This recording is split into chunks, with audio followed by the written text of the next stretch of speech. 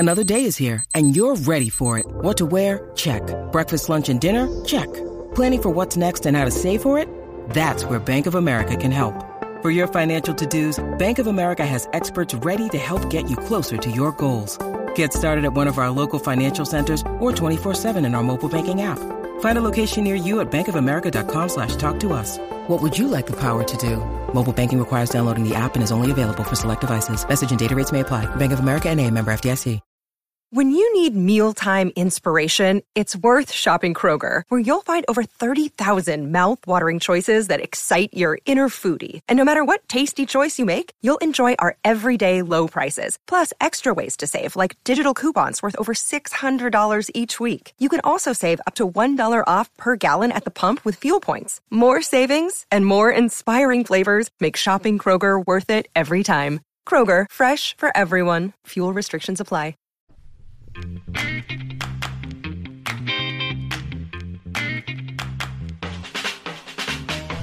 Oh, what's going on, everybody? Welcome to episode 696, Friendless edition of Flow Wrestling Radio Live. I'm your host, Christian Piles, joined today remotely by James Dean Rader and Ben Funky Askren. JD did not make his bed. Officially, we have the proof. It's right behind him. It's an unmade bed. I'm in a hotel. You know, people make it for you.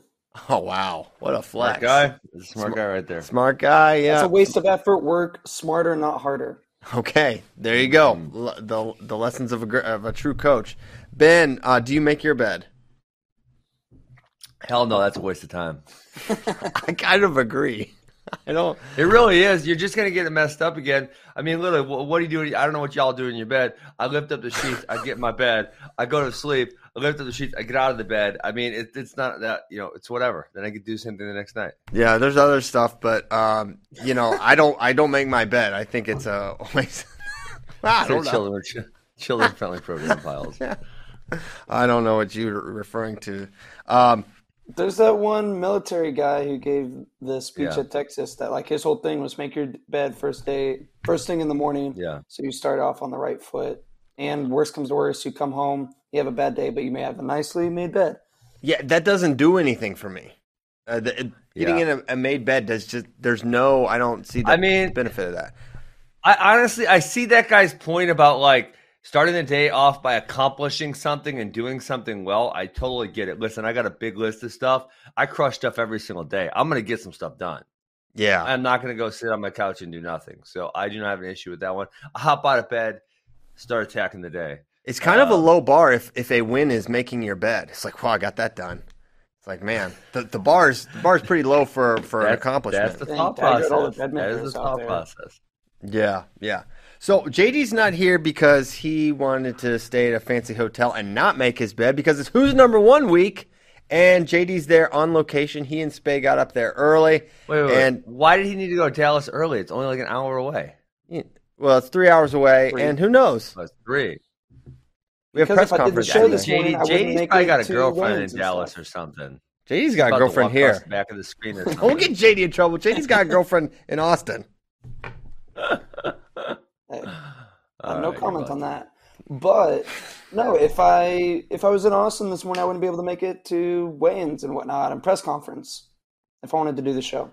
So give the rundown of the schedule because it's a different kind of Who's Number One this year. That's right. So the day before we have a full women's lineup now. So it'll be girls on Friday night, boys on Saturday night. So we're gonna have press conferences the day before. Weigh-ins go down here in a couple hours for the girls, and followed shortly by the press conference, which will be early this afternoon. We had a couple changes to the lineup. One, Kylie Welker sort of made the world team. So this is a Who's Number One first. First person to have to withdraw from Who's Number One because they made the world team 1 week prior. That's funny. That is pretty funny. That has never happened before. And not just any world team, the senior world team. Well, she made all the world teams. She made all world teams. If there's veterans, that will probably never be done again. Actually, she made junior, U23, and senior. Not the cadet. Oh, U23. I was saying cadet. I'm like, because if she was cadet eligible, she's trying to go 3 for 3 on titles too. She's got the first one. Oh. Yeah, got the junior. What, senior U23 hasn't happened yet? November.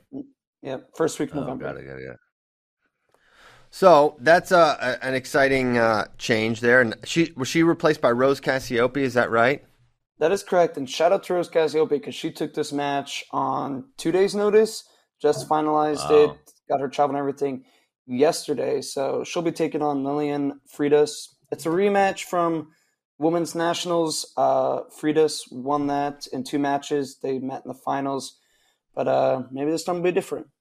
I like that JD says woman's instead of, like, the word women doesn't exist. That's one of my favorite parts of JD so far this show. Now, Rose Cassiope, relation to Big Tone? Yeah, it's a sister, right? Sister. Oh, my gracious. They got a lot of kids in that family. They got a lot of kids. I know they got at least 2 more little ones, but I think there might be 3 more little ones. Dang. Also doing this process, I found out that Tony is actually Anthony Jr. Oh. Whoa. Okay, well, he's turned out a lot better than Anthony Jr. Soprano, because that kid was terrible. Correct. You got to watch The Sopranos, Ben. But yeah, terrible I've kid. never seen that. Very bad kid. Hey, you know the show I do watch? I watch Billions. It's a good show. You know, I just started it. Well, I just started. I think I'm in season 2 or 3 now at this point. But John Danaher, I was like freaking out. He's like has a cameo in several episodes. I was like, Katie. No Regrets just had an appearance in the last episode. I heard that. It's like Yeah. people I know are on a show. I heard Jocko had a cameo. Not really? I don't remember. Oh, yeah. Yep, I remember that one. Yep. According to my brother, who's not a Oh, liar. yeah, you're right. Uh-huh. So, okay, Maybe. I'm having a hard time staying on topic here. I apologize. So, women's goes down Friday, September 17th, which is Friday of this week. 6 p.m. Central, so that's 7 Eastern start time, I do believe. And the boys will go down Saturday, September 18th, also at 6 Central, 7 Eastern. Very excited. JD, some of the matches you're most interested in, maybe under the radar matches. Like everyone knows Christian Carroll, Nick Feldman is going to be fire. Everyone knows what Jesse Mendez is going to bring to the table. What are some of the under the radar matches you're most excited about? On the women's side of things, it's probably Destiny Rodriguez versus Jasmine Robinson. Jasmine Robinson, she kind of was the breakout star of Fargo. She was the Texas girl that was fighting everybody. She was kind of under the radar because she took 3rd at Women's Nationals, but she only lost to Amit Elor, who is obviously one of the best pound-for-pound girls in the country. She's taking on Destiny Rodriguez, who's a 2-time Fargo champ herself. So that one's definitely kind of like my not main event match I'm looking forward to the most on the women's card. On the boys' side of things, I think it's going to be this whole match is stacked top to bottom, but probably the 2 kind of in the middle, 106 and 152. Little versus Knox, they're the 6-pounders, and Jordan Williams versus Caleb Henson at 52. Jordan Williams has just continued to get bigger and bigger. I think he won his first Fargo title at 113 and is now wrestling 152, was 120 like 2 years ago. That match is going to be probably super close. And when in close matches, Jordan Williams somehow finds a way to win. Yeah, he's the Iceman. Beat Caleb Bradshee in the Fargo finals with literally less than a second on a crotch lift. Knox and Lilidal, 2 young guys, but they've been on the scene for a long time. Like we're making Super 32 middle school finals. And now Lilidal went on to win Cadet World Silver this summer. Knox won Fargo. So that'll be a lot of fun as well. Another one I think will be very close. Yeah, I like Knox a lot, and Lilidal, he impressed me so much at Cadet Worlds. Great motor, a little savage. I think that's going to be an awesome match. And talk a little about the 174 man we've got going, because we had a little change to that, right? Oh, it changed. Yes. What happened? Yes. Braden Thompson had to step in, but that's okay because it'll be Rocco Welsh versus Manny Rojas first, and then Gabe Arnold versus Braden Thompson. Thompson and Rojas met in the Fargo finals, the junior Fargo finals. and Rojas won that one in a close one. Gabe Arnold won cadet Fargo 170, and Welsh took third at 170 at the weight Arnold won. So everyone kind of has an argument. Rowley dropped out then? Yes, he got injured. Got it. And also, go news ahead. literally just this morning, Karina Blades injured her shoulder and will not be wrestling, unfortunately. She was supposed to take on Savannah Gomez, so she had to withdraw. Apparently it was literally like working out at the airport and hurt it. It's the same shoulder she hurt at Junior Worlds. At the airport.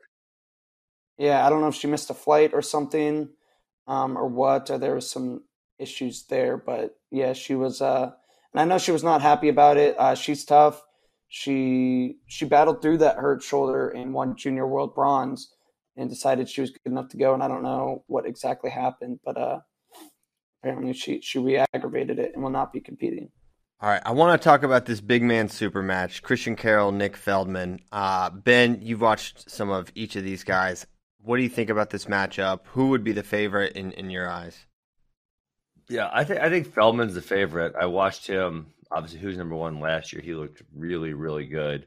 Carroll's coming on strong, but Carroll wasn't quite the standout he was a couple years back. So I'm curious to see if he's made up that ground. And I think, man, last year Feldman, he felt like he was like far and away number one. So to see someone catch him would be really fascinating. Yeah, I mean, I don't Carroll's know. good. Yeah, don't sleep on Carroll. He just won Fargo. Yeah, I mean, I saw it. Who's he? I mean, he really, his research or his emergence, I guess you could say, was really Super 32 last year. So like a year ago is when he kind of, when he really caught our eye. And now, I don't know. He was hurt. He was hurt his like entire freshman year, basically missed the whole thing. Was that his sophomore year? He was a sophomore. Last year was his sophomore year. Got it. Sure. Yeah, I agree. I agree with Ben, all things considered, that Feldman is probably the favorite. I think from a technical standpoint, he's pretty supremely advanced for anyone in this field. I think there's a couple guys that are like clearly college ready right now. All of these guys have great potential for collegiate wrestling. I think Jesse Mendez is a very obvious. He's our pound for pound number one for a reason. But Feldman, I think, is someone who I could easily see someone like Nick going in and wrestling year one right away if he's big enough to wrestle heavyweight and be just fine. And even if he's not, even if he's like 230, I think he'll be pretty interesting. 230. The way I look at the big man super match and 138 are pretty similar. The things that make Nick Feldman so great and Jesse Mendez so great are the things that also make Christian Carroll and Casey Swiderski so great, except they're just half a step better, a couple more big wins, a little more credentialed. Like Nick Feldman, he's a big dude, but super athletic, high motor, is going to shoot a lot. Same as Christian Carroll, Feldman is just going to have a, albeit very small, size advantage, but he will have a size advantage. Jesse Mendez, like the things that make him so great, the motor, the technique, he's something just like savage mentality. Yeah. Casey Swiderski, all those things as well, but Mendez is just has been a half a tick better at those things. So an exciting week here at Flow. Excited for who's number one to get going, and we'll have the press conference and weigh-ins today for the ladies. So hope that you will tune in as you have in the past. Last year was awesome. I think this year's going to be even better. Other news, big news, the Big Ten schedule is out. Great excitement, great joy. Ben, have you got to take a look at this yet? I know I saw Penn State, Iowa on January 28th in Iowa. Yeah. Try to put that one on my calendar. That looks fun. So I didn't memorize the whole schedule, but I looked at Wisconsin's, I looked at Penn State's, I looked at Iowa's. So yeah, took a few peeks. Yeah, Penn State at Iowa, January 28th. Basically the same weekend they had it 2 years ago when they wrestled. We were there, Ben, you and I. We had all kinds of Casey's Pizza, and then we went and we called the match. It was very fun. That was hilarious. That was funny. But Iowa gets kind of the back-to-back duels in Carver Hawkeye against Penn State, which is pretty nice. I'm trying to think the last time. Was it when Marinelli put Chinzo on his back the last time they wrestled at Penn State? I'm trying to recall. Well, when they were at Iowa, Kemmerer had upset Mark Hall, and the duel was really competitive, and Kemmerer upset Mark Hall, and that was kind of what put Iowa over the edge. Right. That was very close. Yeah. Very close duel, and it looked like, when Roman got the injury default over DeSanto, that was like a huge turning point in that match. But then Big Tone got it done. Great match, great duel. Some other really fun duels. Minnesota at Iowa, just to kick off the Big Ten season is awesome. We'll get presumably. I doubt we'll see Gable miss this one. Someone told me Minnesota's first match at home is Oklahoma State. Ferrari, come on, bump up, dude. This would be so exciting. Oh my Let's gosh! Do it. Why would he do that? Why not, Christian? Because why not? Because why? Because who's he gonna wrestle 197? It's gonna be boring. Come on. Listen, it would be a huge mistake and miscalculation if he went up to wrestle Gable. You're scared. You're scared. Listen to you. I'm not scared. Let's do this. All right. Listen. If I could choose just what would happen, but my question is, if I'm AJ Ferrari, why on earth would I do such a thing? It's preposterous. I don't know. Seems like fun. I think we should do it. He should do it. Okay, so maybe his first weigh-in, so he weighed in like 220. We'll call it a fair deal. 220. The descent plans are insane. If he weighed in at 220, it would be like probably very literally months before he'd be able to go down. Stupid descent plans. Descent plans are so stupid. You weigh in at 220. You get John W. to say, "Hey, he weighed in at 202." AJ Ferrari. There you go. Minnesota would agree to that. I would. Yeah, Minnesota would agree to that. It looks like 202. Just got the numbers backwards a little. Yeah, they flipped them. Why'd you flip the numbers? Pay attention. Yeah, that would be one thing. The descent plans are the stupidest. There's a lot of stupidest things, but the descent plans are really nonsensical because these guys aren't 10 pounds over or 8 pounds over one day after the weigh-in. It's kind of silly. Yeah. Ben, do you like the way 1FC kind of does their weigh-ins and hydration tests and stuff to try and eliminate some of that cutting weight? It's the most fair, but I don't know how you do it on a large scale. So, like for example, say like a Fargo, how are you gonna P test 4,000 people? It's impossible. Right. You know what I'm saying? So you could probably do it, at smaller, really prestigious tournaments, but doing it across the board would be impossible. If you're not gonna do it everywhere, then why would you do it? Type of thing. You know what I'm saying? Yes. Yeah. If there was somehow a way they could touch your arm with something, and tell how hydrated you were, that would probably be the most ideal, but I don't believe we have that technology to this point. Dare to dream. Maybe one day. Yeah. I'll make it. Yeah. So looking at some of the home schedules, Penn State will have Indiana, Rutgers, Ohio State, and Nebraska at home. Iowa, they'll have Minnesota, which will be wild. I mean, Gable... Last time, that was when Gable Cassiope happened, and Gable, I think, he gave up a couple penalty points at the end there, and it made it actually look like it was a close match, but it wasn't really. I hope, sorry to the Cassiopes here in Dallas, if you're watching, I'll apologize later, but I hope Gable comes out, pins him, and goes full WWE heel partying on the crowd in Carver. You cannot rule that out. You cannot rule that out. Well, but is that duel going to be that competitive? No, but Minnesota's got some competitive. They've got some scrappers. I mean, normally you'd be excited to watch Patrick McKee, but he's going to be going up against Spencer. Well, maybe, presumably. I don't know. Wonder how much we'll see Spencer this year. You think maybe he might move up too. Well, who are they talking about? Was there someone else they're talking about throwing in there? I feel like maybe I'm totally. Oh, no, Matt Ramos moved, right? Or he transferred? He transferred. I assume he moved, too. Brayton Lee, Caleb Young will be fun. Yeah. Actually, last time it was not fun. They did wrestle each other, but it was I should just say close. Competitive, say that. Yes, competitive. Yeah, that's Ben's word, competitive. So Iowa will have Minnesota, Purdue, Penn State, and Wisconsin at home. That's pretty solid home slate in Carver Hawkeye Arena. And Ohio State, let's see who they got going. Oh, I also have, this is pretty interesting. They've got Michigan. Are they wrestling Michigan twice? Iowa, Maryland, and Indiana at home. Nice. That'll be good. Michigan. Yeah, there may be a typo in this in the schedule because it says I think they're not supposed to travel to someone twice. That doesn't sound right. Yeah, because it has TBD Ohio State. That's Michigan State. Excuse me. That's a Big Ten team as well. I don't know why that's a TBD 7th through 9th. But anyway. So I don't recall who I was looking at, Christian, but one of them had an open on the schedule. So it looks like those will be happening again. Maybe it's Minnesota's schedule. They had the Daktronics or Clarion Open. Yep. That's going to be going on. One good thing I learned today is, because we had an actual FRL question about this, will they have the extra matches around the duels like they did last year? And it sounds like there will be some version of that next year.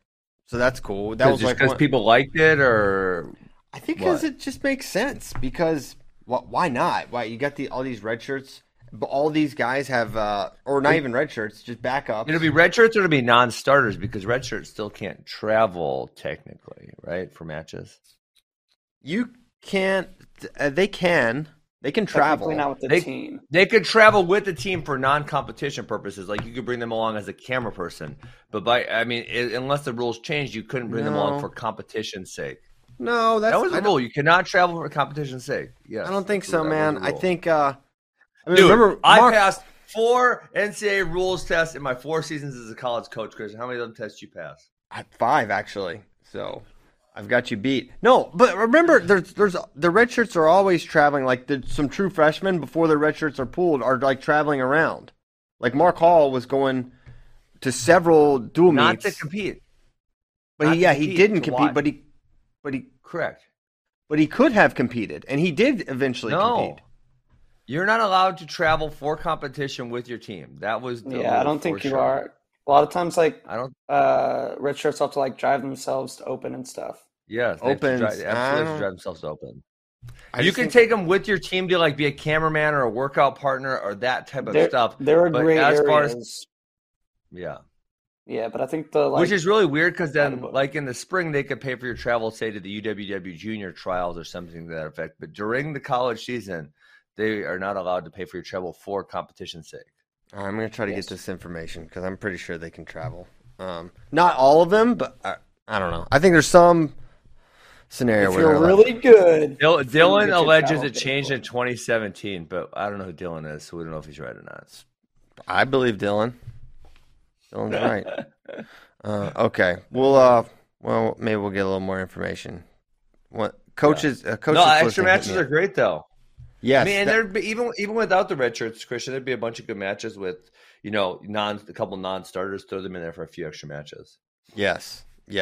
I think it's good. I think it makes sense, and have a little undercard type of deal. I think that's what some are thinking, like an hour before the duels start, weigh those guys in earlier. I know one team's considering that.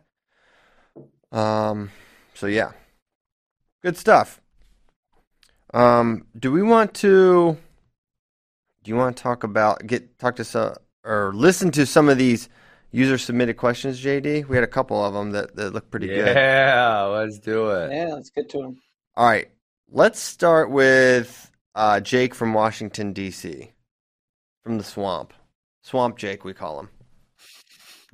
Hi, this is Jake from Washington, D.C., calling in with a question. I totally messed up my last submission and tripped over my words, so here's a go for round 2.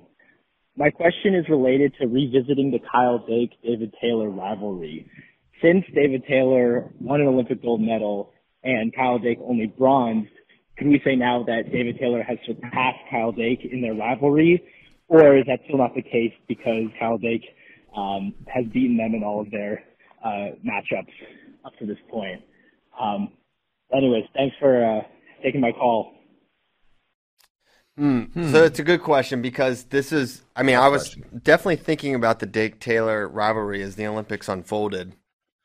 And, we all thought they were both going to win the Olympics together.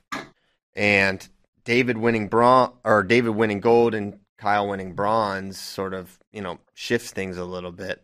And I don't know how it changes it. I think there's two different things. It's like if you're just comparing careers, the fact that David has an Olympic gold medal and Kyle doesn't is probably something that would make him surpass Kyle. But if you're saying, hey, they're going to wrestle each other, I'm not as sure there. Even as great as Kyle or as David is, I don't know. Yeah, I mean, but my thing would be like, they're not the same weight class anymore. It doesn't feel as though there's a rivalry. They don't act as though there's a rivalry. The rivalry to me feels like something of the past. Now, I mean, I see them more as friends and training partners than rivals. Well, sure, but it's not like I view Kyle Dake and Jordan Burroughs like that's a freaking rivalry right there. Those dudes don't like each other. Kyle Dake and David Taylor, I don't feel the same way about them. Because we know they will probably never compete again. Yeah, that's what I'm saying. Unlikely. Yeah, I don't think they'll. Certainly not to make a world or Olympic team, but they were. I mean, Kyle Dake bumped up to his weight at 86 in 2016, so the rivalry was there. Everyone knew they were friends, right? Even going back to that was like a big narrative going into their NCAA final, like Dake and Taylor, like been friends since kids. We made a film about it. Yes, we did. Please check it out if you haven't already. Did you guys make a film about that or something? My greatest rival. My best rival. Best rival. My best rival. So I don't know. I don't know if he surpassed. I'm more interested in talking about what would happen if they wrestled. Because it's one of those things where the matchup has always basically gone Kyle Dake's way. And even at 86, when Kyle was bumping up, he beat David, but that was before David went on his run. And even then, those matches were close. So how do we think it goes now? Is David too big, too good for Kyle? Or can Kyle just be the great neutralizer? This is a guy that was right there against Jaden Cox. He took a match from Jaden. Yeah. Yes. So if I have to bet this match, I'm going to pick David Taylor, and I'm just going to be nervous about it. Yeah. Super nervous. I'm not sure. Yeah. Okay, how about this? I don't really view them as rivals. Give Kyle Dake like 8 months to go full feed and bulk up to 86. And maybe we make David go down a little bit, and maybe David goes down to like 82. All right, here's my. He's huge now. Here's the case for Kyle Dake, and I think it's pretty. I think there's two things you can say. One, the matchup has just historically favored him. Two, several months before David won an Olympic title, Jordan Burroughs went 4-4 with him, and then Kyle Dake beat Jordan Burroughs in 2 matches, 2 straight matches. He also went 1 point with Gabe Dean.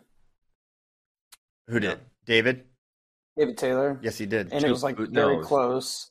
It was 3, I think.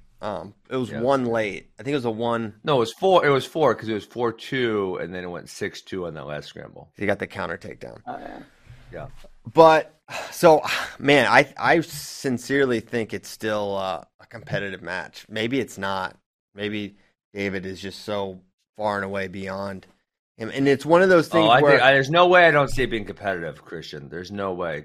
David Taylor just can't do David Taylor things to Kyle Dake because Kyle Dake is Kyle Dake, and he never has been able to ever. Yeah, if there were a gun to my head, I don't know what I would pick. I think I would pick Kyle, as crazy as that sounds. And it's an interesting thing because I don't think or know that. Well, you picking Kyle for real? Maybe you're picking Kyle in a fake match. I mean, I might. One thing I'm thinking. Wow. One thing I'm wondering is how would Kyle have done up at 86? Like maybe he could beat David. Well, could he have won the Olympics? I don't know. But basically, we're just asking, can he beat Yazdani? What do you think about that? Yeah. Completely separate topic, but how do you think that match would have gone? I mean, honestly, 86 is not great. I feel pretty comfortable saying Kyle would contend for a medal. Him versus Amin is a very competitive match. Oh, I think he beats Amin, no question. Okay.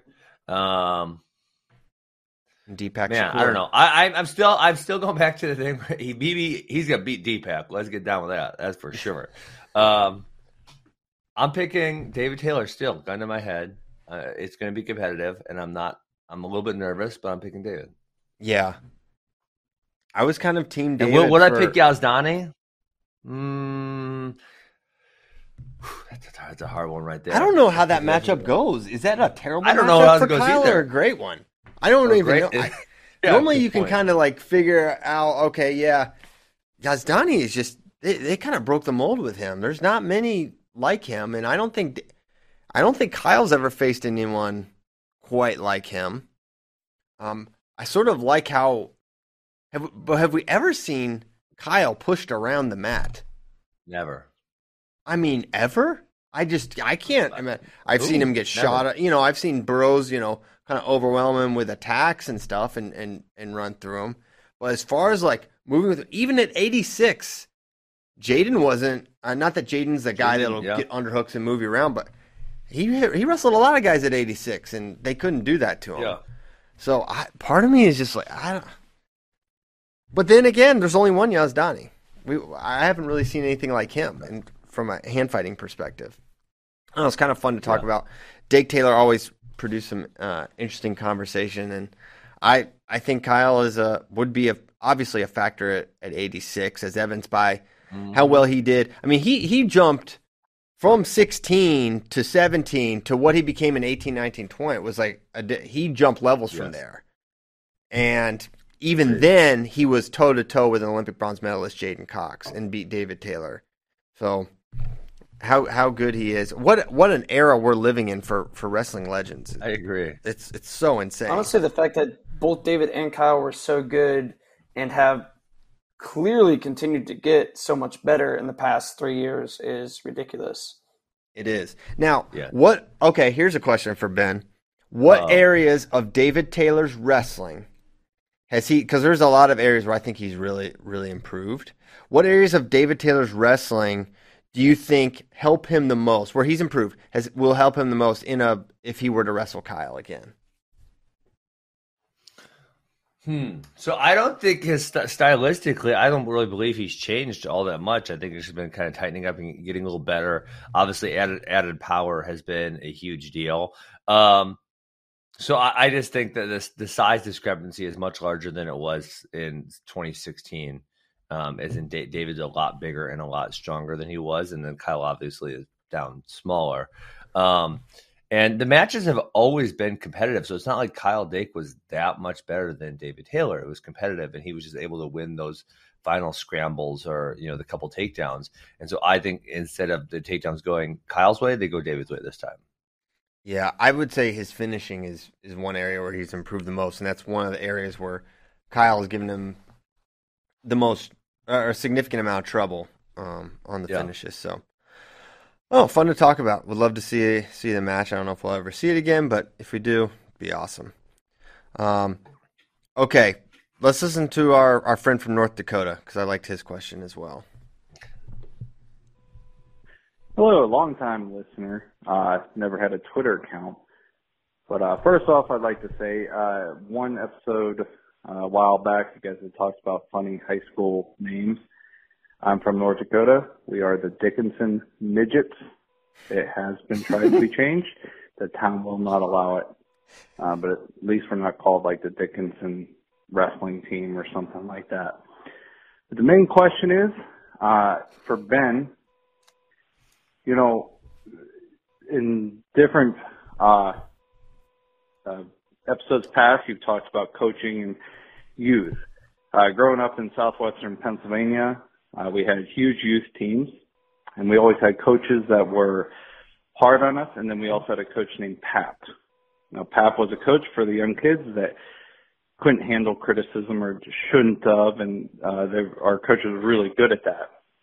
But as time went on and our team dwindled down and we got into junior high and we lost a lot of kids, there were a lot of great kids that should have been still in wrestling, but they were always the ones with Pat.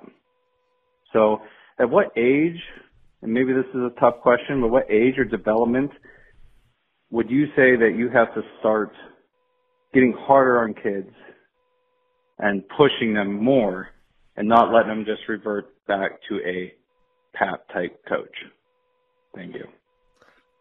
So he said the ones that were with Pap were the ones that always quit? Is that what he said? Or the other kids quit? Yeah, I think the Pap kids quit. Okay.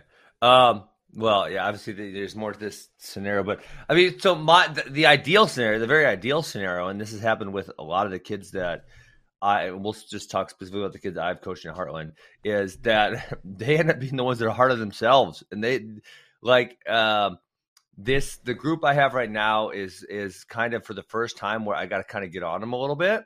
But the last, say, 3 to 5 years, I just had to show up and show technique. I didn't have to motivate. I didn't have to tell them to get going. They got going themselves. They wanted to be there very badly. We had great leadership. They all worked very hard. And so, if you bring them up to love the sport, they're going to want to do the things that are necessary to be really successful. And that's what we've been able to do with the last group of kids that we've had. And so that, for me, that's the goal, right?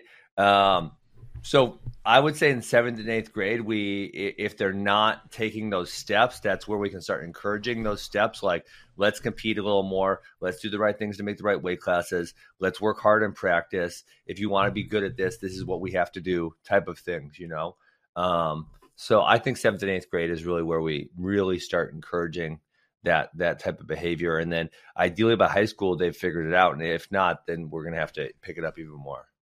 Yeah. Good stuff there. My son. I mean, if you look at the talent code, yeah.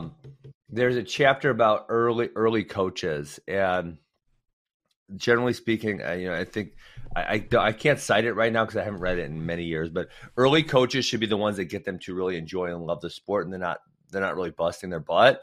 And that's, you look at a lot of other sports, like in the early ages, they have like volunteer coaches, like I was at my daughter's soccer practice. It's like just 2 parents helping out, and so just getting them to enjoy and love the sport at an early age. And so even though we're highly skilled coaches, we can still try to do the same thing and create the same type of environment. And then, and we know as we get older, we can just pick it up. We don't have to win at age 9. We don't have to win at age 11.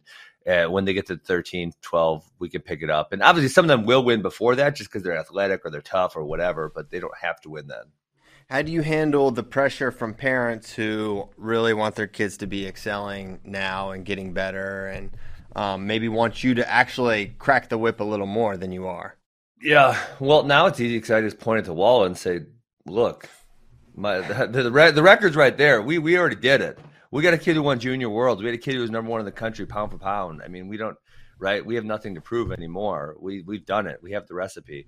In the early days, it would just be like, hey, listen, I was not very good when I was younger and I was still able to achieve. And we would have, especially in the early days, we'd have kids who came in later, because as freshmen or sophomores who are no good, and then also by the time they're seniors, they're challenging for state titles, with really just 2 or 3 years of kind of good preparation through us. And so it's like we've seen very fast changes. We've seen kids go from not that good to really good, really, really, really quickly. We don't need it when they're young. And obviously not all parents will listen to us, and some of the parents burn their kids out. And I think that's really evident to see also, and especially in certain other clubs. I just see it's like these kids are beasts as 8th graders, and then all of a sudden by the time they're sophomores, where the hell are they? They're not competing with anybody because they don't want to be there anymore. Yeah. What about, okay, let's just change the topic to my son briefly because kid. Okay, so I was telling Tyler and JD before the show. All right, so he gets, yesterday, baseball practice, he gets hit in the face with the ball. His face is all jacked up. His nose is all swollen and stuff. And so I'm like, all right, I guess we got to go. We got to leave. He won't leave the practice. He goes and finishes the practice. And I was like, all right, fine. And then I was like, well, we'll go get it looked at tomorrow. He's furious. We're like, I'm going to take you out of school. I was like, I'm going to do the show. I'm going to pick you up from school. I'm going to take you to the thing to get looked at. He's like, no. He's like, I don't want to miss school. I have a test in the morning. And he's like, he goes, I'm barely keeping up as it is. And I'm like, what are you talking about? He has literally, like, his grades are, like, immaculate right now. So now I'm like, all right. Well, he's only like, what is he, like a 5th grader, 4th grader? He's a 5th grader. He's like, but he's putting all this, like, sort of weird pressure on himself. So what do you do with those kind of kids? Because I'm like, I think you got to put your foot down sometimes. My daughter is already kind of acting the same way about school. She's really funny about laws. Like, we got home I took her with me on a trip last weekend. She got home at 12:30 in the airplane. And I'm like, and she was so tired and she wouldn't go to sleep. And then I'm like, hey, Alex, just lay down in the back seat. She's like, but then I won't have my seatbelt on, and that's against the law. I'm like, I'll pay your ticket. Just freaking lay down, please, and go to sleep. And she's like, no, I can't do that. I'm like, Alex is your oldest, right? Lay down. You're not putting your seatbelt on. You're going to go to sleep because you're freaking tired. Yeah. So I always put my foot down and say, listen, dude, I'm your dad. I'm taking you out of school. Deal with it. Well, yeah, he's going. Katie's taking him now. But yeah, we do put our foot down. But I'm like, why is she? I don't know. All this kind of kids are funny, right? Yeah, they're very freaking funny. He cracks me up. So okay, good stuff there. What about list their questions? Those were fun. That was good. All right, we got some weird ones. This one's not. Well, this one's the Michael Andrews one is not all that weird, but I don't really remember what he's talking about in the beginning of this. Ben May. But go ahead, Tyler. What's up, FRL crew? This is Michael Andrews, and I got a question for you. But before I do that, I want to give a shout out to Ben for being the only one to believe me when I said you guys accidentally posted the 195-pound bracket draft. Bracky was on me tough, called me a liar. Ben stayed true, paid attention to what I was actually saying in the chat, and had my back. So, Ben, shout out to you for that, on top of everything else you've done for the sport. That being said, my question is, let's say the Olympics aren't willing to go 10 weights, but they compromise and we go to 8 weights year-round. What would those weights be, and which weights do you think would be the deepest for the U.S.? For me personally, I would go with 58, 62, 68, 75, 80, 88, 96, and 125. Interested to hear your thoughts, guys. Have a great day.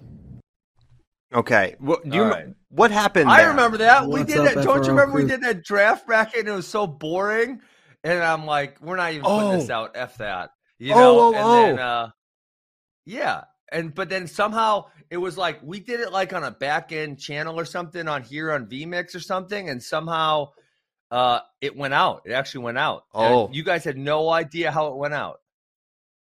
Oh. Yeah. And then I was like, dude, he knows. He must have known. And you guys were like, no way he knows. No way. And I'm like, But then he started saying stuff bracket. that only. And then he started saying stuff that I guess only you only You knew. would have known if you were listening. Yeah.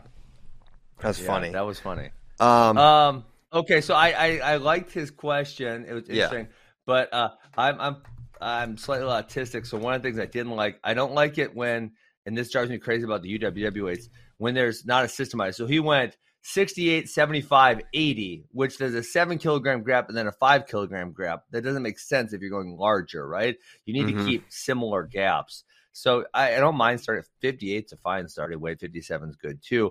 And then I would just keep the weights similar as we go up. So if we're only in 8 weight classes, you're probably going to go up by like 6-ish. So it's like 57, 63, 69, 75, 81, 87, 93 heavyweight, something to that effect. So we're going similar weight gaps as we go up. So the first weight, I think I don't want 58. I think 59 or 60 is like a perfect first Really, weight. you're going up that high? But man, then I mean, don't you that think high? some of those guys are screwed. Like Spencer Lee. Who? Like Spencer Lee he's too small for that.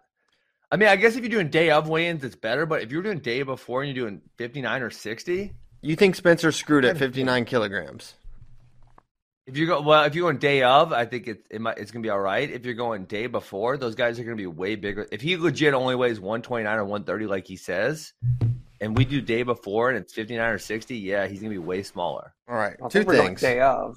Obviously, we're going to stick with the actual UWW rules of day of 2-hour weigh-ins. 130. 130 is not that. I mean, he's probably going to continue to grow somewhat. And how much time is he dedicated to actually getting? He's a 125-pounder with a 125 Olympic weight class, so it doesn't make a lot of sense for him to attempt to get much bigger. But if it's like, okay, the weight class is 5 pounds higher, you would have to assume that you could make some modifications to your diet and exercise routine and get slightly bigger. It's not like he's going up. It's not like a 74 to 86. It's like 125 to 130. I don't think that's... I'm just saying he's going to be smaller than some people. But yeah, if we're going day of, he's probably going to be fine. Yeah, I think he'll be fine. And I don't know who gets... So that was going to be my question. My whole point is like if we go 59... North Koreans. Hey, even still, they're all right. They'll be. I mean, when they show up, I mean, they're pretty freaking good. I think they'll have a. I don't think it's wise to make a weight classes with North Koreans in mind. Just 'cause they're going to have irregular sizes because of their very sad diet. Yes. So I think 59 is a good starting point. Now, here's a question, a follow-up. Would you take 8 weight classes, but it had to be, it was that every year, and there was no more 10, but it was in the Olympics, or keep the 10 3 out of 4 years, and then have the 6 for the Olympics? Man, I feel like 10's the right number. Me too. I'm going to keep the 10. I'm going to keep the 10 as well, especially if UWW is going to continue to have world championships even on Olympic years. So then every single year. Wait. Why would they? They're just doing it this year because Olympics supposed to be last year. You think? I think maybe they're going to do I don't know. 10 weight? Historically, You got the inside Olympic weights. Yeah, they've done non-Olympic weights. Well, historically, there's been one Olympics since they instituted these non-Olympic weights. So correct. Really, we're even now. So every year that the Olympics haven't been postponed, they've only done Olympic weights. Maybe they just keep postponing it a year. No, I wouldn't be surprised if they keep it. I don't know. That's no inside information whatsoever, but I think it'd be great if they did. Christian, you got inside information? I just said I don't. I will now work to secure some inside information. But currently you get a board seat on UWW. I don't think I want it. I think I'm disqualified. I don't think so. All right. That was good. Hey, apparently that's good. JD also, says that Aaron Sweezy in the chat asking why freestyle and Greco weights aren't the same. We've said it before. So dumb. No one knows. No idea. I actually think I like the freestyle or the Greco weights better. Yeah, I kind of do too. Except the 55, I think it's too small. 55's Looney Tunes. I don't like that. Looney Tunes. Christian, when you say that, and when you say 57 is too small, do you realize this? You realize they used to have a 105 Olympic weight class. You realize that, right? That's I do. A thing. It's just almost unthinkable. They had 105. I know they did. I know. An adult, a grown man. That's barely a woman's weight anymore. You know. What is the lowest women's? Is it 48, right? 48?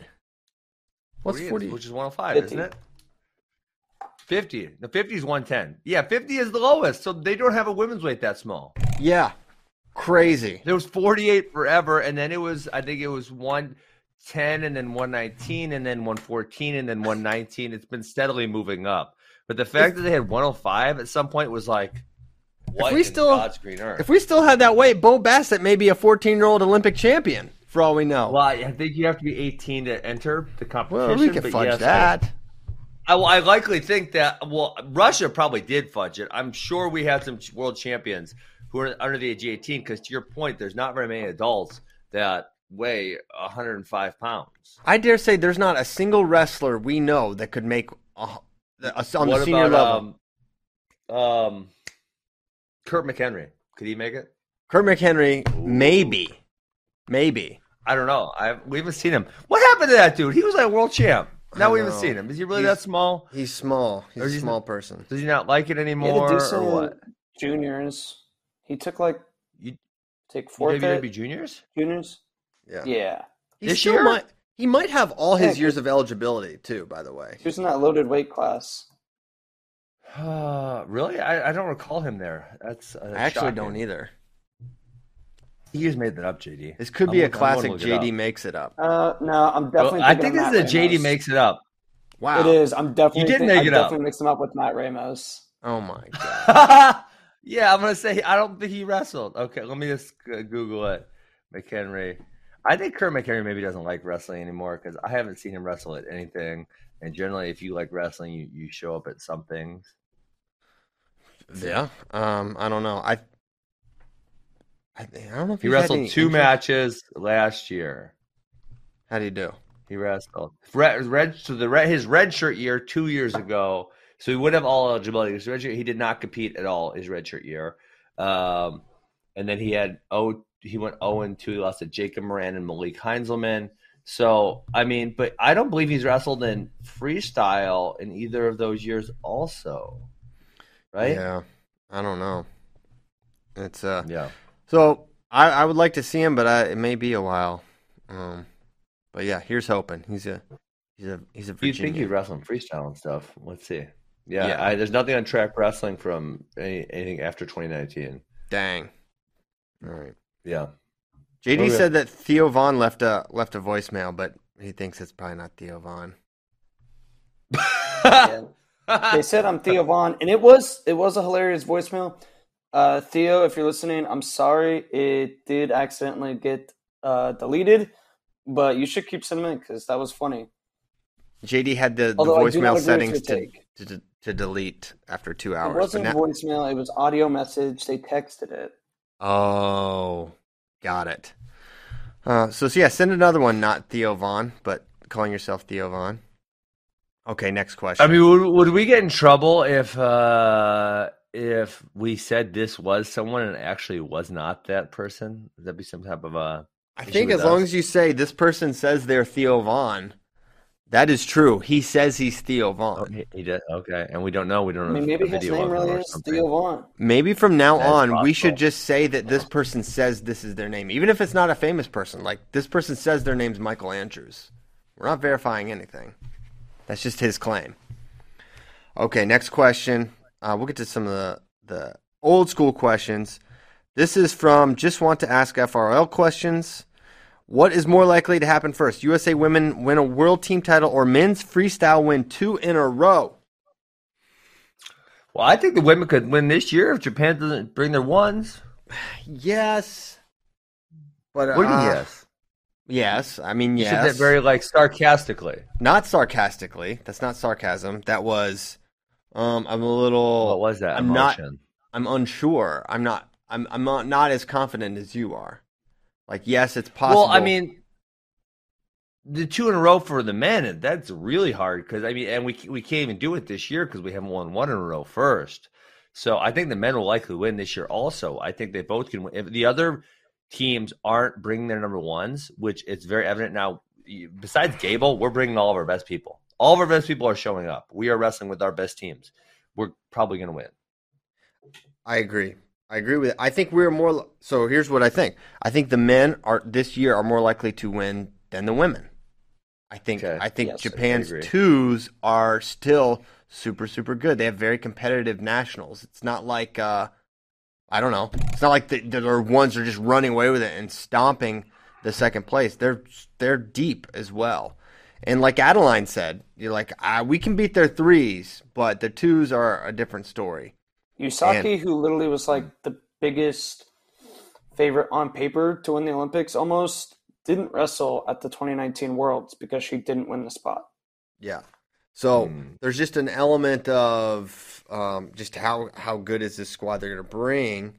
And there's also the consideration of is this the only shot in the next couple of years where the women will be able to win? I don't know. Like I'm super bullish on the women's program, and I think it's a matter of time before USA women are the dominant superpower in women's wrestling. But I still think that's where we have this young crop that it's going to be maturing over the next 3-4 years. Well, I just think it's this year. I think their opportunity to win is this year with other teams not bringing their best, and our team, we were second place at the Olympics, correct? Yes. Yeah, so I mean, I think our chance to win is this year, and we only have to win 1. Yeah, I wonder. I mean, I feel. What is next year versus Russia going to look like on the men's side? What is next year versus Russia? And how much better are we going to be in a year? How much better can our team really get? Well, I don't think anyone's retiring, right? Everyone, it feels like everyone on the team. Well, Gable obviously hung it up. But everyone else now feels like they're sticking with it for at least another year. Oh, for sure. I mean, so we're saying like we are at our best right now. We will not get better, but Russia will get significantly better if they bring back Yugoyev, Sidakov, Rashidov. Yes. Yes, that's what is concerning. But even still, I think our team can go with the Russians next year, but it's going to be substantially more difficult.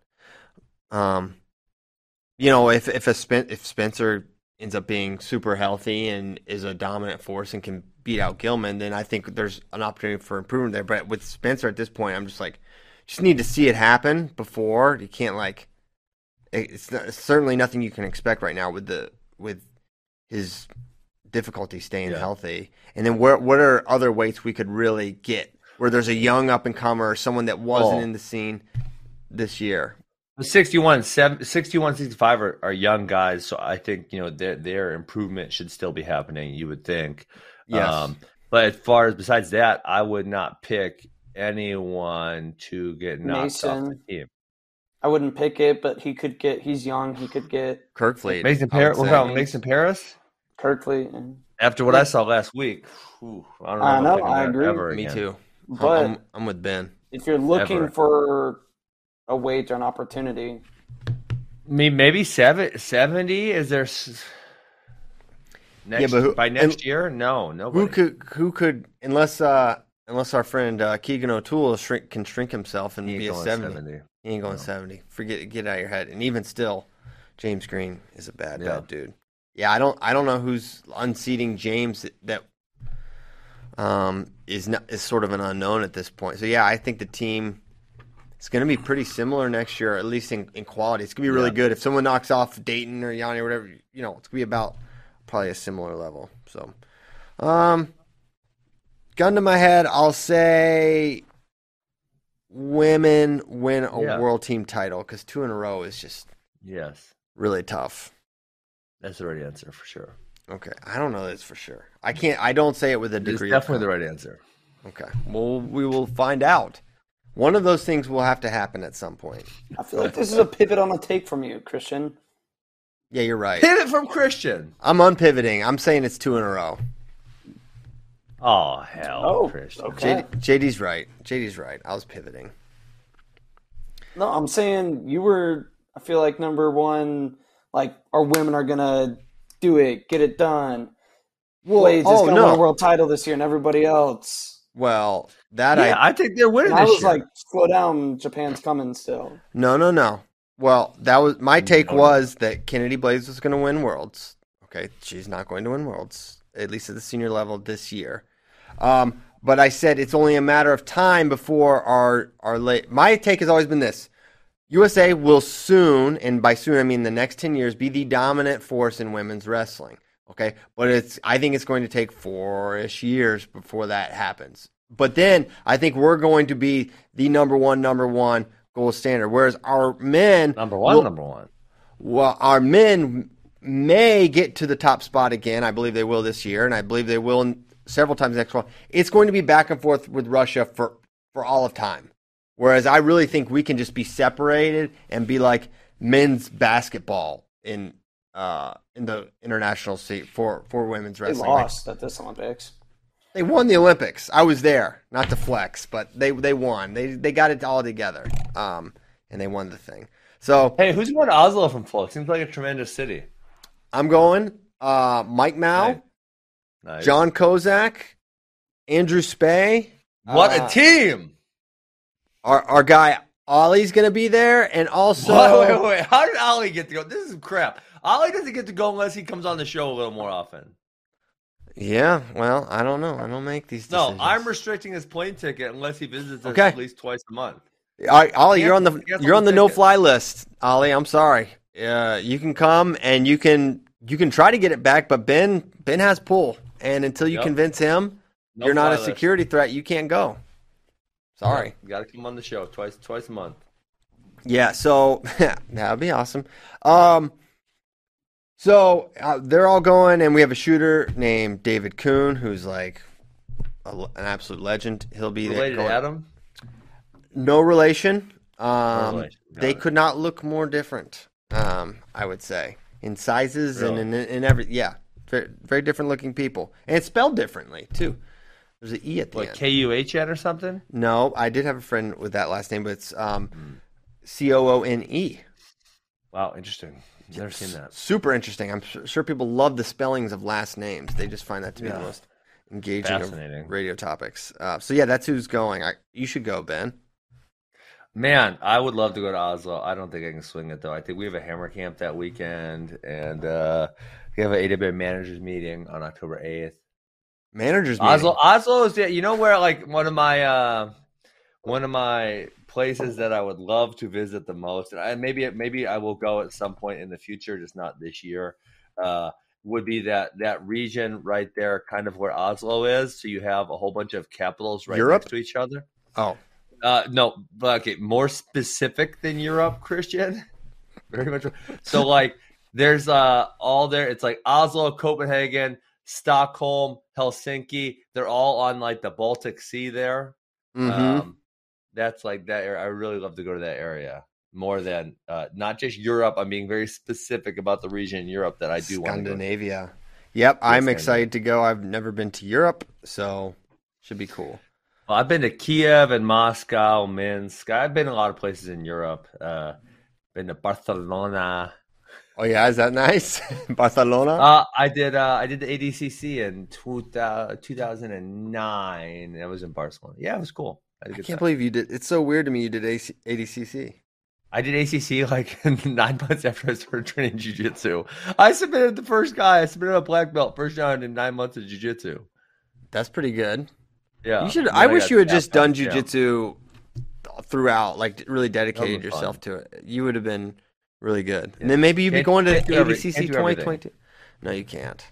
You should just quit everything and just do it, and then get ready for ADCC 2022. If I was going to quit everything and do something, it would be disc golf.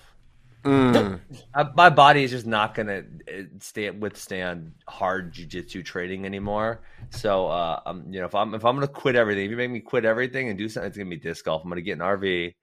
I'm going to start training disc golf. I'm going to travel around America doing disc golf. All right, don't quit then, dude. Just do what you want. From at some point today, is Chamizo even going to Worlds? Not to body shame, but he doesn't look like he is on IG. What? Oh, we're on IG. I looked now? on his IG. I get a picture of it.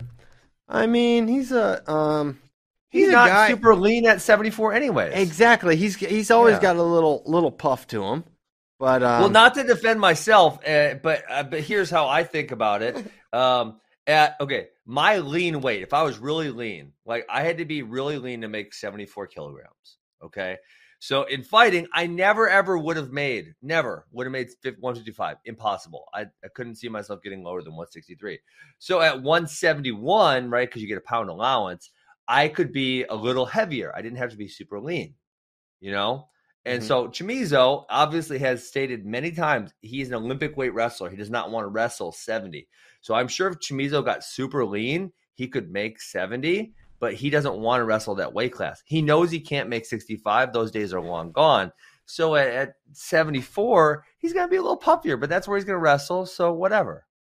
Yeah, I always think he looks like a fine size. Yeah, he's not the most. He doesn't look like Jordan out there, like super shredded. Yeah, he's not super lean. But he's very, very strong. I've never seen him show up like out of shape and gas. So now that's not to say that he's wrestling at Worlds. But I just wouldn't take Instagram physique as. But he's never lean. Well, he can look leaner. Than well, I haven't seen his Instagram. I my phone's not on me right now, so I don't know how to. Can you do Instagram on a desktop? You can, in fact. Frank Chamizo. There he is. Instagram. Look right here.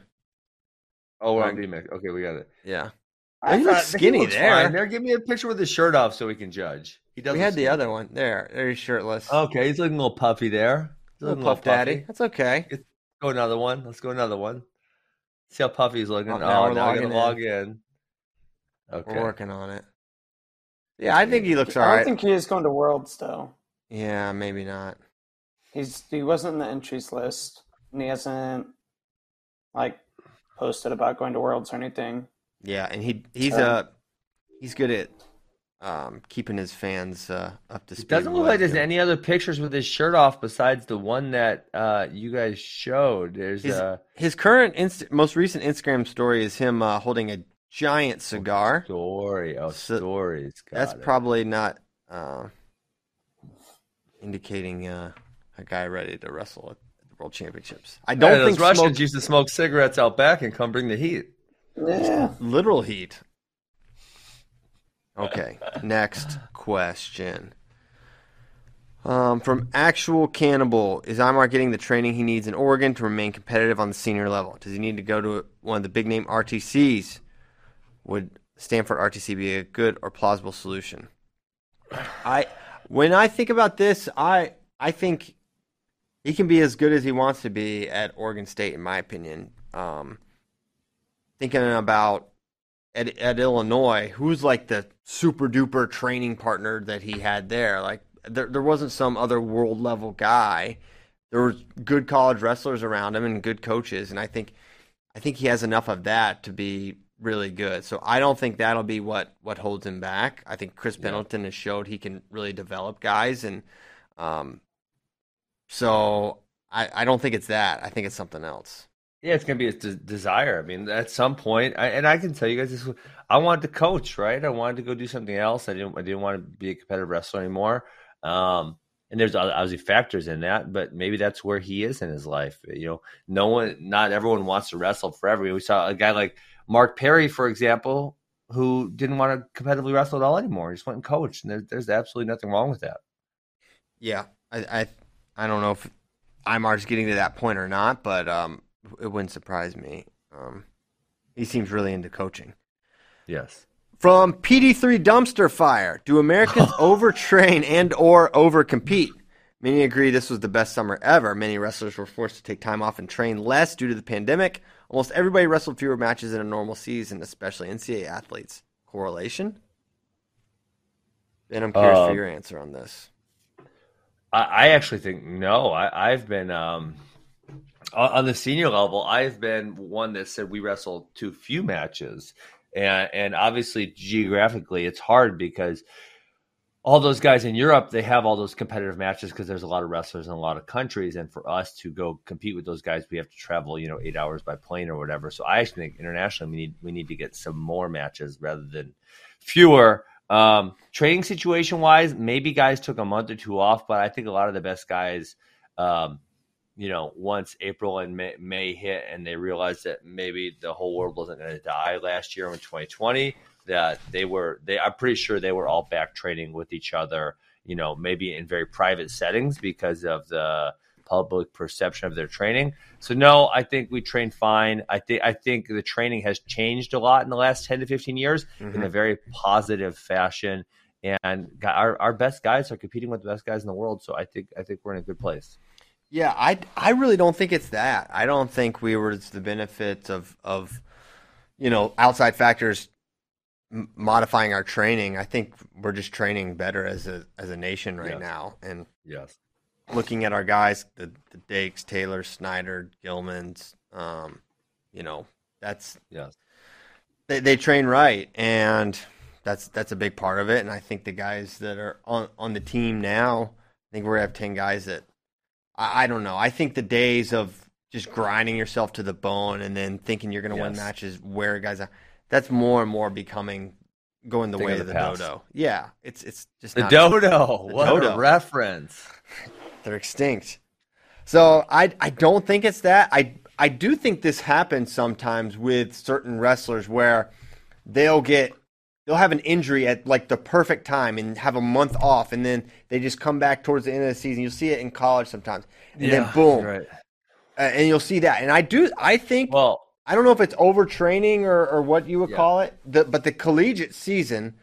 That's what changes. I was saying. College guys are more likely to overtrain than senior level guys are. Yes, overtrain, overcompete, over something, or just it's just that there's that youthful exuberance and maybe almost, I don't know if stupidity is the right word, but where some of the young guys just love to freaking grind. And now we're talking about the senior level guys. By the time they've got that age, like I think Gilman probably was that guy 5 years ago, and now he's different. I think Kyle Snyder probably was, and now he's changed his thought process, right? So I think some of these younger guys in college, they're more likely to do that, and by the time they get to the senior level, they've matured and they realize probably what's best for their body. And then also, if they're that good, they're thinking about the thing about longevity also, right? Not only how do I do great this year, but how do I make my career? You know, Kyle Snyder says that he wants to go to 2028. So what's the best for my career to go all the way to 2028? What do I got to do? That type of thing. Right. Completely agree. Next question. What is the best WNO match ever? It's a good question. I think it's obvious. I don't. I know what you're gonna say. It's Suriano Fix. It's a legendary thing. We'll never have anything like it again. It's the number one. Don't even argue. Don't even. No. Shut your mouth. Okay. Well, I guess I won't. It would have been better if it ended. Don't even think about it, JD. In regulation. Well, if it was just a regular, if that was just a regular match with a regular overtime, it would not be the greatest of all time. We really wouldn't remember it, but because of what was happening at that time, it was epic. 34 minutes, 32 minutes, something to that effect. That. It was something so awesome. Yeah. It was okay, so with that, let's take that one out. What's the next best? What, JD? I was just saying, a reminder, we have the new college overtime rules for the boys at Who's Number One. Ooh, you'll see the NCAA debut of the new rules on Who's Number One. I thought Pletcher Red was really, really good. I thought that was an awesome match with some amazing scrambles. The Heinzelman McHenry moment of that late takedown for Kurt was really, really good. You know what moment I thought was maybe not the best match, but just an electric moment was when Sasso pinned in front of the home crowd. You know, that was pretty electric. Was that Artelona he pinned? He pinned Artelona. Yeah, in front of the home crowd. That was awesome. That was bananas. I'll always remember when Kennedy beat Facundo because Carver was going insane for their guy when Kennedy won. That was a great match. Quite a few good ones. You guys should do maybe next year start doing like top 10 ever Who's Number Ones at some point. That'd be really cool to look back at all of those. Yes. We have on the website, I do believe, this year. Oh, you have done that? There we go. I'll look it up. Top 10 Who's Number One. I don't know if we ranked them, but I think there's just like a collection with a handful of the best. We got to rank them. Top 10 pound for pound showdown. Yeah, I think right. Block Party. Top 10 Who's Number One matches. This is from 2019, this article. We count down the top 10 matches in Who's Number One history. So the question from Jason Bame, who ended up having the most success post having been at Who's Number One. I think this one's pretty obvious so far. Who? Gable Dan. Oh, yeah, Gable Dan. Gable Dan Stevenson. By the way, you can get this shirt. I ordered it quite a few weeks ago from Barstool. It's the Gable Stevenson shirt. Dropped a link in the chat for everybody. He dropped JD's channel. Dropping links. That's pretty crazy that he got 2 takedowns in 11 seconds. He did. That really happened. It really happened. It was insane. Go Gable. Support Gable. I'm happy to. Even though I had to wait for the shirt. It's worth the wait. Okay, let me see if there's any other questions before we get the heck out of here and have a nice weekend. Who's number one this weekend? Who's number AWA one? Duels, baby. Let's go. How many teams are you guys sending? You got like nine clubs. We have 5 teams this weekend. 16 total teams in the event. Someone dropped out this week. We were going to have 4, and someone dropped out this week, so we put a 5th team together. Oh, okay. Yes. Yeah. Let's do one more question. We've lost a generational talent in Gable. We have a generational talent in Spencer Lee on the bench with no ACLs. These are guys who were supposed to take over the next generation of USA Wrestling. Do you see anyone coming to keep this current momentum going? Our guys are aging. I think we got. Hold on. Our guys are aging, Christian, but I think we have another cycle out of this specific team, and that's not saying none of them are going to get beat. But if we look at because Kyle Dake, Jordan Burroughs, David Taylor, Jaden Cox, Kyle Snyder, Gwizdowski, those 6, and really let's go James Green too, because they've been long-standing members of the team. You know, they've made, all of them have made probably what's at least 4 teams is the least they've made. I think they're all going until 2024. Jordan would obviously be the oldest of that group, but I think they're all going to continue to have success till 2024. Maybe, you know, someone comes up and beats one of them, but they're all going to be really competitive at the world level. Thinking about aging, something we all do. Yes. Who of the elite USA wrestlers we've had over the last 10, 15 years, have you seen this guy was really, really good and then he falls off because of likely age? Like, how much has that actually happened? Well, the issue in my era was very few people competed that long because no one was making any money. We're all broke as shits, and we didn't want to do it for that long. I mean, that's real talk. So we barely saw anyone age. So David's 30, so he'll be 33 at the next Olympics. That's getting. I mean, I feel like he's gonna be really competitive there. Gwiazdowski's not that old, is he? Not super old. I mean, heavyweight's a good. He's 28. Weight to be old in, I think. Yep, exactly. Jaden Cox is only 25. Kyle Snyder is 26. I mean, yeah, these guys, they're going to be fine for another quad. Yeah, I agree. And if you say, hey, where's the next crop? Well, Spencer, obviously. Spencer, Dayton are the same crop, essentially. Well, and Vito, and Vito's in there too. I mean, Vito's getting a lot better. He just made the trials finals. Yanni's obviously younger. He's a next type of guy. Jesse Mendez for sure. But now we're going to see like a Keegan O'Toole is going to be maybe the one that's, because now, if we're looking at it like this, is a lot of the guys that we're talking about right now, we're making the teams at 23, 24, 25. When Keegan wrestles in the Olympic trials in 2024, he will be 23 years old. I mean, that is the time when you want to start having success. Kyle Dake will be 30-ish somewhere. And so, that's the kind of crop we're looking at right now. Yes. Yeah, I think Elam, Braxton, those guys. Braxton for sure. Yeah. Kirkfleet, Mason are a younger crop, and there's heavyweights behind them, but they're a little further behind. So I am I'm curious. Is this just going to be a man? We were just lucky to watch Dake, Snyder, Burroughs, Jaden, David Taylor all wrestle at the same time, and we'll never have something like that again, or at least for a couple of generations? Or are we just going to continuously I think we can keep pumping them out as a country. All right, well, let's do it. I mean, the next generation. I mean, look at Kara Starachi, what he just did. Look at we think Aaron Brooks, Zahid Valencia, even someone like Trent Hidley, pretty young and having real success. So I think we're going to be good. I think with our ability now, I mean, one of the things we might see happen, and I talked about with Keegan is, and listen, I hope he beats Kyle Dake or whomever he needs to beat at 74. But one of the things we might see with other guys sticking around longer is it takes them a while to get on the team, right? Because there's so many good guys in front of them. So maybe, and like this happened to David Taylor. David Taylor didn't get on the team till and Kyle 2026 or so, right?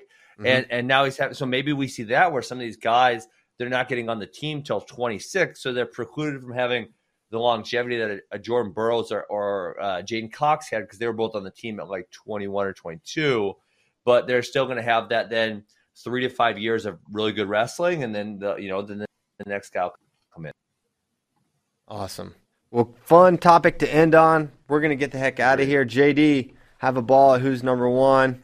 We'll be tuning into the press conference and the action tomorrow and Saturday. Thank you guys so much for listening. We'll be back Tuesday talking Who's Number One and all kinds of news, I'm sure.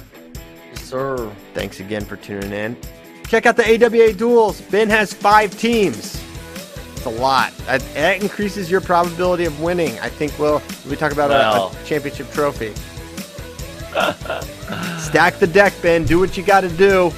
Thank you guys so much for tuning in. Have a great weekend. See you Tuesday. Goodbye.